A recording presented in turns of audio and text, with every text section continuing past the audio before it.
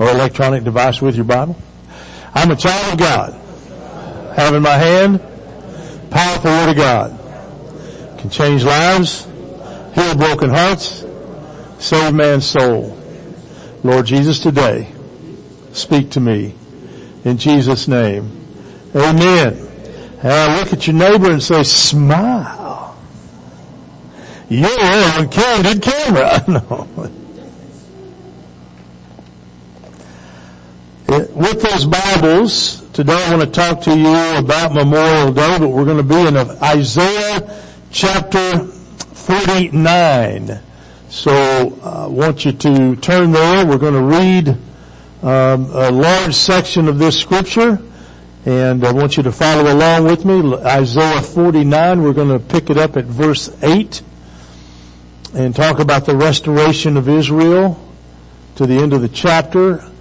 And the reading of God's Word is important. And the more that we read God's Word, the better it becomes. And we need to, in this day and age, we need to be sure that we stay focused on the Word of God. Okay? And today's message will be a little bit different in that I'm not necessarily going to take you through verse by verse by verse in the message itself. I'm going to give you 7 things you learn from this story that we're going to read, or these passages we're going to read, and then hopefully wrap it up with a good application at the end. But let's start at verse 8. It says, "This is what the Lord says, in the time of my favor I will answer you, and in the day of salvation I will help you. I will keep you and will make you to be a covenant for the people, to restore the land, and to reassign its desolate inheritances. To say to captives, come out, and to those in darkness, be free. They will feed beside the roads and find pasture on every barren hill. They will neither hunger nor thirst, nor will the desert heat or the sun beat upon them. He who has compassion on them will guide them and lead them beside springs of water. I will turn all my mountains into roads, and all my highways will be raised up. See, they will come from afar, some from the north, some from the west, some from the region of Aswan. Shout for joy, O heavens, rejoice, O earth, burst into song, O mountains. For the Lord comforts his people, and will have compassion on his afflicted ones. But Zion said, the Lord has forsaken me, the Lord has forgotten me. Can a mother forget the baby at her breast, and have no compassion on the child she has borne? Though she may forget, I will not forget you. See, I have engraved you," and here's a key verse in verse 16. "See, I have engraved you in the palms of my hands. Your walls are ever before me. Your sons hasten back to those who laid you waste. Depart from you. Lift up your eyes and look around. All your sons gather and come to you. As surely as I live, declares the Lord, you will wear them as an ornament. You will put them on like a bride. Though you were ruined and made desolate and your land laid waste, now you will be too small for your people, and those who devoured you will be far away. The children born during your bereavement will yet say in your hearing, this place is too small for us. Give us more space to live in. Then you will say in your heart, who bore me these? I was bereaved and barren. I was exiled and rejected. Who brought these up? I was left all alone, but these, where have they come from? This is what the sovereign Lord says. See, I will beckon to the Gentiles. I will lift up my banner to the peoples. They will bring their sons in their arms and carry your daughters on their shoulders. Kings will be your foster fathers and their queens your nursing mothers. They will bow down before you with their faces to the ground. They will lick the dust at your feet. Then you will know that I am the Lord. Those who hope in me will not be disappointed. Can plunder be taken from warriors, or captives rescued from the fierce? But this is what the Lord says.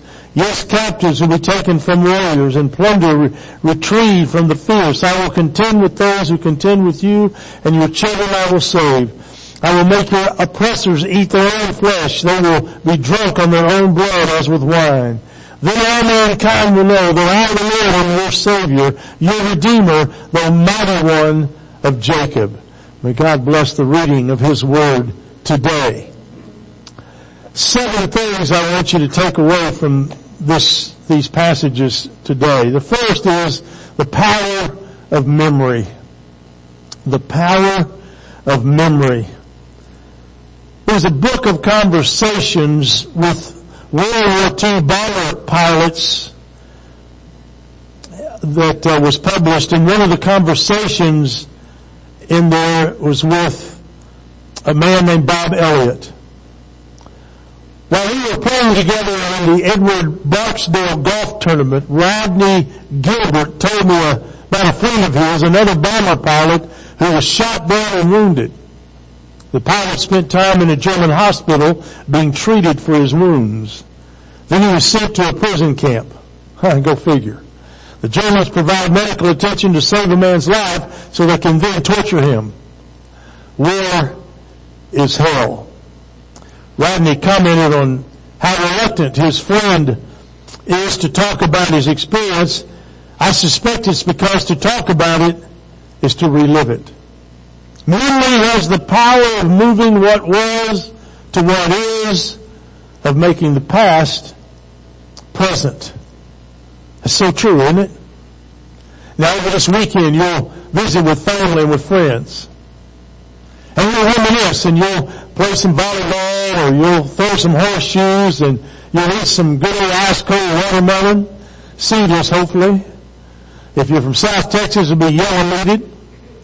Yellow-meated watermelon. How many people have ever had yellow-meated watermelon? You know what heaven's going to be like. Amen. Amen. Seedless, yellow. See, I need Jeff Perman to start traveling to South Texas again, because he would always bring me some yellow-meated watermelon back. On this Memorial Day, I want us to stop, remember those who have died in war. Imagine the memories of those who have experienced the hell that is called war. My senior year, I am 63. My senior year, when I turned 18, was the first year that we had a volunteer army.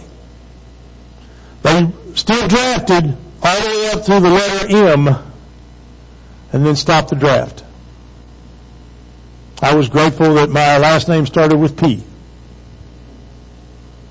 But I never had to go to war unless I chose to go to war. But what I've always been grateful for are all those who before me went and didn't have a choice. Many of them volunteered to go because they believed in freedom's cause and they believed that this country was worth fighting for. And they still do today. Tina and Corey were in New York for a few days before they came back home, and they had, what was that called, Tina, with all the soldiers? Fleet Week. And just soldiers everywhere all over New York. I like to watch the Tonight Show with Jimmy Fallon, and his whole audience one night was just service people. And he thanked them for their service, and it was an awesome display to see them. Service people today are appreciative of the commander-in-chief that they serve under currently, who cares about the military. Spoke at the Naval Academy, our president did. Spoke at the Naval Academy over the weekend, and at the end of his speech, he had plans to be somewhere else. He told everybody, he said, no, I'm changing my plans. He stayed on the stage and he shook the hands of every graduate that came up to get their diploma from Naval Academy. That speaks to me, speaks to my heart about the country that I love. I had a brother that served in Vietnam. He volunteered to go.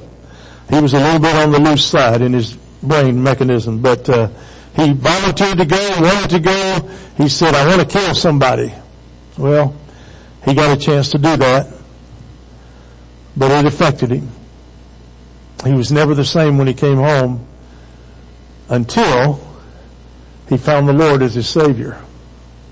My goodness, what a change. He found peace. He didn't have nightmares at night. He didn't have it was just an amazing transformation. And I tell you folks, we just can't be appreciative enough of those who have paid the ultimate price for us. If you get a chance, drive out to Fairhaven and look at the array of flags that are there. It's one of the top 3 displays on Memorial Day weekend in the whole country. It's Fairhaven Cemetery here in Broken Arrow. So go by and just be in awe of hundreds of flags that they post out there every year during Memorial Day weekend. Remember those that have died and gone before us, especially in war. They carry what they saw, they heard, they smelled, they tasted, they touched. It will always be, and those that have survived, it will always be imprinted upon their minds and their hearts. So let us remember those who this very day are returning home with those similar memories and similar wounds and scars to body and mind. And then there are the memories of mothers and fathers and daughters and sons and sisters and brothers and wives and husbands, grandmothers and grandfathers whose loved ones put themselves in harm's way and made the ultimate sacrifice for you and for me. Let us pause this Memorial Day and remember. And remember. And the truth is that we need not go to war to have painful experiences that reside within our soul. We all carry painful memories. We all have them. Don't let them define you. Don't let them define you. Secondly, I want you to understand that these scriptures in Isaiah 49 help us to understand memory and self-deception. On this Memorial Day, I want you to ask God some questions. Here's one. What are we to do with our painful memories, God? Where are we to put our experiences of hell? Because some of you have experienced that and you have gone there. I think of Sherry and Bryant and others who have battled cancer. I like what Patrick told his dad. Why do they take the brain scan? There's nothing up there. Some of you may know the name Stephen Curtis Chapman. Anybody know that name? Christian singer. A few years ago, his son was backing out the car from the driveway only to run over his little sister that he didn't see playing in the driveway and killed her. Those are tragic things. This family that lost their loved one to an ATV accident of all things. Out having a great time with her friends and dies because of it. Folks whose children will take their own life because the pressures of life are just more than they can bear. The pain that they feel, the hell that they're going through. We can pretend our memories don't exist, and if we don't think about them, they'll go away. But denial and pretense or lies, self-deception is destined to fall and fail, cause us to fall and fail. We can live our lives exhausting ourselves and trying to push those painful memories down that are deep within us. It's like trying to push a beach ball underwater and keep it there. The problem with the strategy is that it's exhausting. Sooner or later, we grow weak, and when our defenses are down, the memories explode to the surface. We confess, I just don't know what got into me. Well, and of course, the truth is that it's been there all along, and we haven't dealt with it. So, a question to ask God is, what are we going to do with our painful memories? Third thing I want you to pick up here is that do this in remembrance of me. The good news is that God who took his son's death on the cross and used it for our salvation is the same God who promises to hold our painful memories with us until we come to peace with him. I've noticed men and women who are struggling with things from their past, but once they come to the Lord, a release happens. They can finally be at peace with some of those past pains. We don't exercise memories. We embrace memories. Embrace them. They're included in God's redemption of us. When somebody mentions my dad to me, very rarely does anyone in our family talk about my father. He was a mean man. He wasn't very liked and loved by any of his children. And there were 6 of us. But he wasn't very loved and liked by us. Especially the boys, because of the way we saw him treat our mother. Often thought, why she put up with him? Why didn't she, when he was half drunk and asleep, why didn't she kill him? Makes you wonder. But I decided that I'm not going to let that pain or that anger define my relationship with him. So I put a picture of him next to my mother in our house. It's spooky to look at. Sure looks familiar in that picture. But I think of the good things that I can remember. I can think of many times when he would try to teach us things and get impatient with us, but nevertheless tried to teach us. One of the greatest lessons I ever learned was how heavy a transmission is on a pickup truck. I was the jack holding up the transmission. And you know there's a lot of bolts that go around the transmission. And so being the strong athlete that I was, he let me slide under there. I didn't even get to use the creeper thing. He just said, get under there. So I'm under there and I'm holding this transmission and it got a little heavy. I'm not going to lie to you.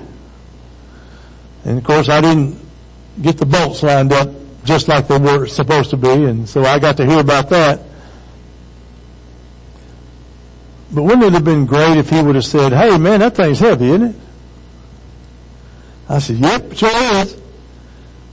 He said, well man, let's find another way to prop that thing up. That would have been awesome. But that wasn't the dad I had.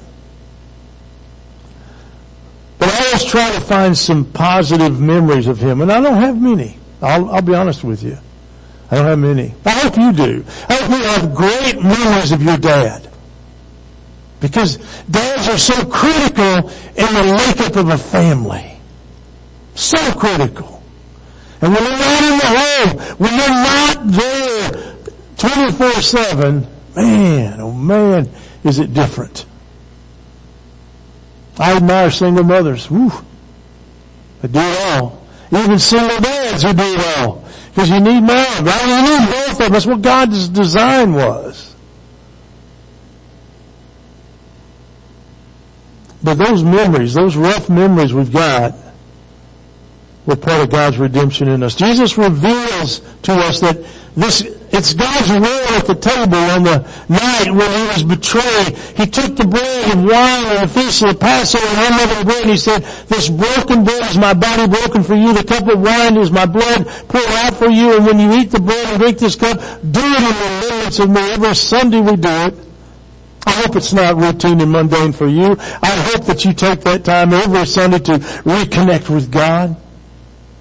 Don't ever forget what he did for you, because he went through literal hell on earth for you and me on that cross.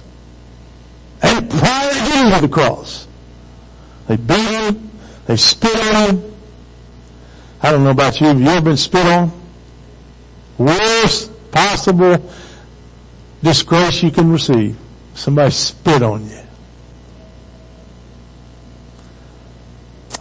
The interesting thing about the Greek word translated remembrance that Jesus used is the Greek word amnesis. We get our amnesia word from it. When Jesus uses amnesis,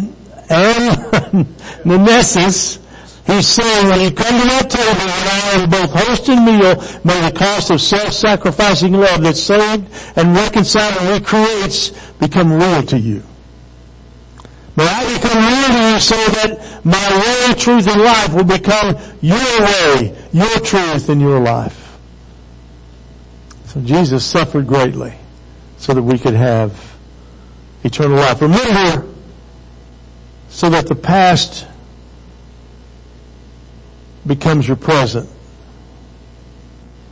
Jesus told us to remember what we don't want to remember about Him, but to remember what He did for us. Mel Gibson captured part of that in Passion of the Christ. There's parts of that movie I don't want to remember. But boy, he captured exactly what Jesus went through for us. Fourth thing I want you to pick up this morning is that God's covenant. God is a covenant with us. A key word in Jesus' institution of the meal is the word covenant. The cup is the blood of a new covenant for the forgiveness of sin. Covenants between people in the Bible times were sealed not with a notary's seal, but with the blood of an animal. God says to humans, I promise you forgiveness. You do not have to deny what you've done. I'll face it with you and redeem it for good. You can even remember that you killed my son. His blood seals this covenant because I have redeemed his death for good for the salvation of all mankind. Hallelujah. Fifth thing I want you to remember here and see is the flood and the rainbow. The flood and the rainbow. God redeems bad memories. He can be seen in the aftermath of the flood. He looked at the flood afterwards and He said, I will never destroy the earth again by flood. Know what He said? He said it. Now there's been times, ask Him in Houston, there's been times when you thought this is it. Louisiana and Katrina, this is it. My son Corey and his wife and our granddaughter are flying down to the Destin, Florida area this weekend. And a hurricane's blowing right in that same area. I started to tell him, take your rubber boots with you, brother. You'll need them. But God reminds us of His great love for us. And every time it rains, what do you get to see in the sky? Rainbow. Sometimes you see 2 of them, 3 of them. All depends on how it goes. But it's a rainbow. That wasn't indicative of a homosexual lifestyle. That was indicative that God said and made a promise to us that He would never destroy the world with water again. It's a promise. Take it to the bank. So when He places that rainbow in the sky, though the world's full of wickedness, don't ever forget that God loves you and God cares about you and God died for you. Number 6, Judas and Peter and their memories. Judas' memory of his betrayal of Jesus so tormented him that he only saw one way out, and that was to kill himself. There's always another option. Young people today are killing themselves way too much. We're seeing too much violence in schools. These kids getting guns and walking into schools and just shooting people. Boy, what a heroic deal that teacher was up in Illinois or Indiana, wherever he was. That kid shot him 3 times, but he still tackled him and got the gun away from him. I like the fact that the guard that was on school duty shot and killed the other guy, the other kid. And people are saying, man, why is this happening? Folks, it could happen right here in church. You're facing me. You'd never see them come in the door till it's too late. That's why we started locking the doors. At least stop them a little bit, right? At least give them something. Hey, the door's locked. How can a church lock a door? Well, just watch us. I care about you. I want you to be safe. Amen? And so do the leadership of the church. That's why we lock the doors. So just relax. And if you have a license to carry a gun, by all means, you carry it with you on church on Sunday morning. By all means. I want you to do it. It'll be okay. Well, preacher, we're not supposed to kill anybody. Before they get you, let's get them, okay? And then we'll pray, find out what's going on. But Judas couldn't remember Jesus having taught that there's only one unforgivable sin. And Judas hadn't done it, but he thought he had because he saw no way out, so he took his life.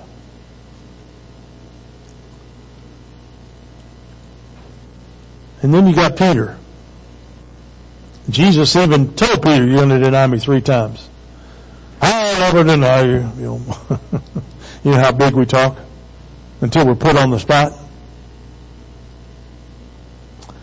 And Peter wept, it says. The Bible says that Peter went out and wept bitterly. So he understood the gravity of his sin and understood that he needed to repent and trust God. And he did, and God used him in a mighty way years later as he stood on Pentecost among, they said close to 1 million people were there at that time, but he stood and 3,000 people that day responded to the salvation message of Christ because of a sermon that Peter preached. And it wasn't a 15-minute sermon, by the way. It wasn't laced with 3 points and a nice story at the end. He closed his sermon by saying, this same Jesus you crucified. That was the end of his sermon. And then the next verse says, they were pricked in their heart and asked the apostles, what must we do? So see, if you're truly ready to come to God, your heart will tell you so. Number 7, lastly, always remember we're in God's hands, and that's what the passage of Isaiah 49 says. Isaiah says of the Lord, I will not forget you. He says, see, I have you tattooed on the palms of my hand. He has our names written on the palm of his hand. He's got Sam and Sherry and Tina and Sheila and Eddie. He's got us. Got us all. Can you imagine how big the hand of God is? That every believer that's ever believed in him has got his name written up the fingers and down the inside and all over. My name's written on his palm. Is yours? Can you imagine? Wouldn't that be an awesome tattoo to have on your hand? That your wife and your children and your grandchildren, I have to run them up my finger. I've got 6, so I have to go with this hand. Unless I'm an alien and I can bring out another one over here. Man, wouldn't that be, they would always be with you and you'd never forget them, would you? You see, God remembers us. And when we're struggling, God sees us. When we're praying, God looks at his hand and goes, yep, got you. I got you. I got you. And on this Memorial Weekend in which we remember those who have died in war, and all those memories are painful, let us remember that God has the whole world in his hands. And our names are written on the palm of God's hand. Father, I thank you for these this morning. Thank you that you love us the way you do and that you care about us the way you do. And that, Father, you have us. In every way that we need to be had, you have us. If we're struggling with sin, you got us. If we're rejoicing in the power of your Son Jesus Christ and we're as happy as we can be, you got us. We've got a struggle and we don't know how to overcome. You got us. No matter what it is we face, no matter what it is we have done, we're written in the palm of your hand and you care about us. Oh God, would there be one today? Would there be one today that might respond to a call to their heart from your Spirit? God, if there's one, would they respond? Would they maybe come to the cross and just get on their knees and call out to you? Would there be one who wants to be baptized, one that wants to place membership, one that wants to develop a stronger walk with you? God, is there just one? You know what each heart needs. Would you help them to have the courage to respond in Jesus' name? Amen. I'm going to sing a